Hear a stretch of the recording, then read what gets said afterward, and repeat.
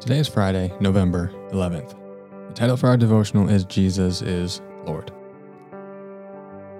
As we finish off our week looking at the preeminence of Christ in all of creation, I want to look at a few of the other passages in the New Testament that express the glory of Christ so well.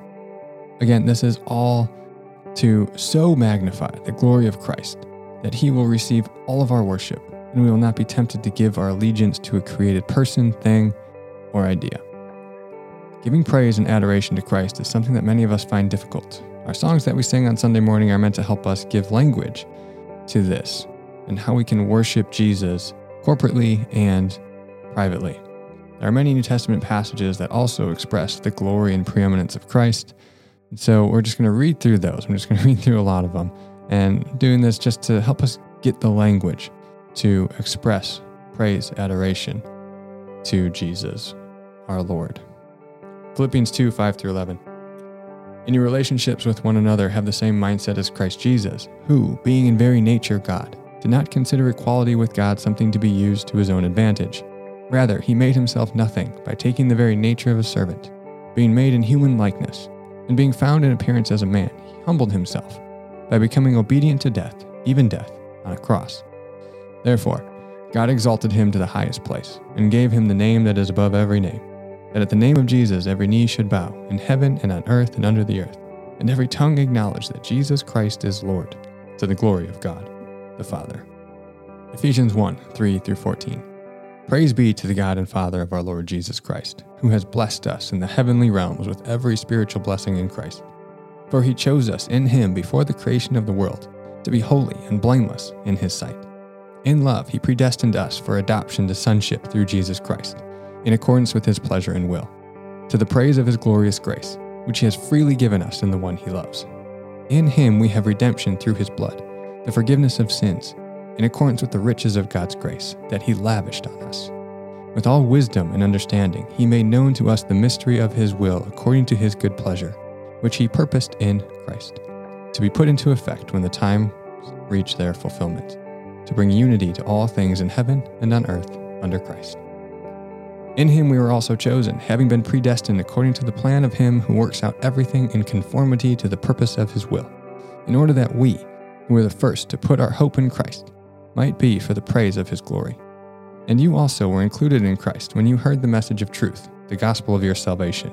When you believed, you were marked in him with a seal, the promised Holy Spirit, who was a deposit guaranteeing our inheritance until the redemption of those who are God's possession, to the praise of his glory. Next, John 1, 1-18. In the beginning was the Word, and the Word was with God, and the Word was God. He was with God in the beginning. Through him all things were made. Without him nothing was made that has been made. In him was life, and that life was the light of all mankind. The light shines in the darkness, and the darkness has not overcome it. There was a man sent from God whose name was John. He came as a witness to testify concerning the light, so that through him all might believe. He himself was not the light. He came only as a witness to the light. The true light that gives light to everyone was coming into the world. He was in the world, and though the world was made through him, the world did not recognize him. He came to that which was his own, but his own did not receive him.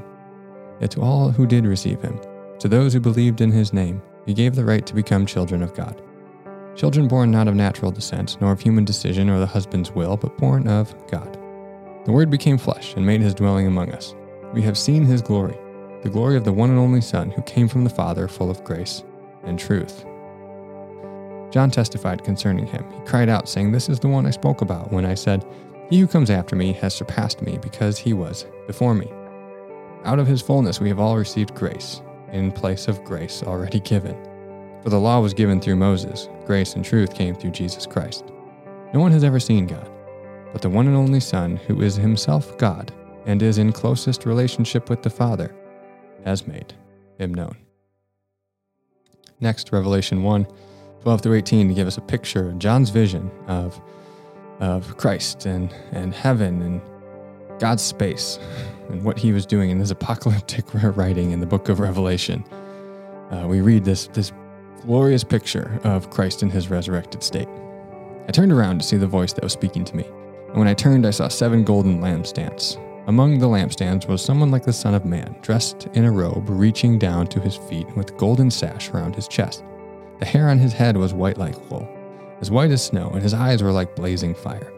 His feet were like bronze, glowing in the furnace, and his voice was like the sound of rushing waters. In his right hand he held 7 stars, and coming out of his mouth was a sharp double-edged sword. His face was like the sun shining in all its brilliance. When I saw him, I fell at his feet as though dead. Then he placed his right hand on me and said, "Do not be afraid. I am the first and the last. I am the living one. I was dead. Now look, I am alive forever and ever. And I hold the keys of death and Hades."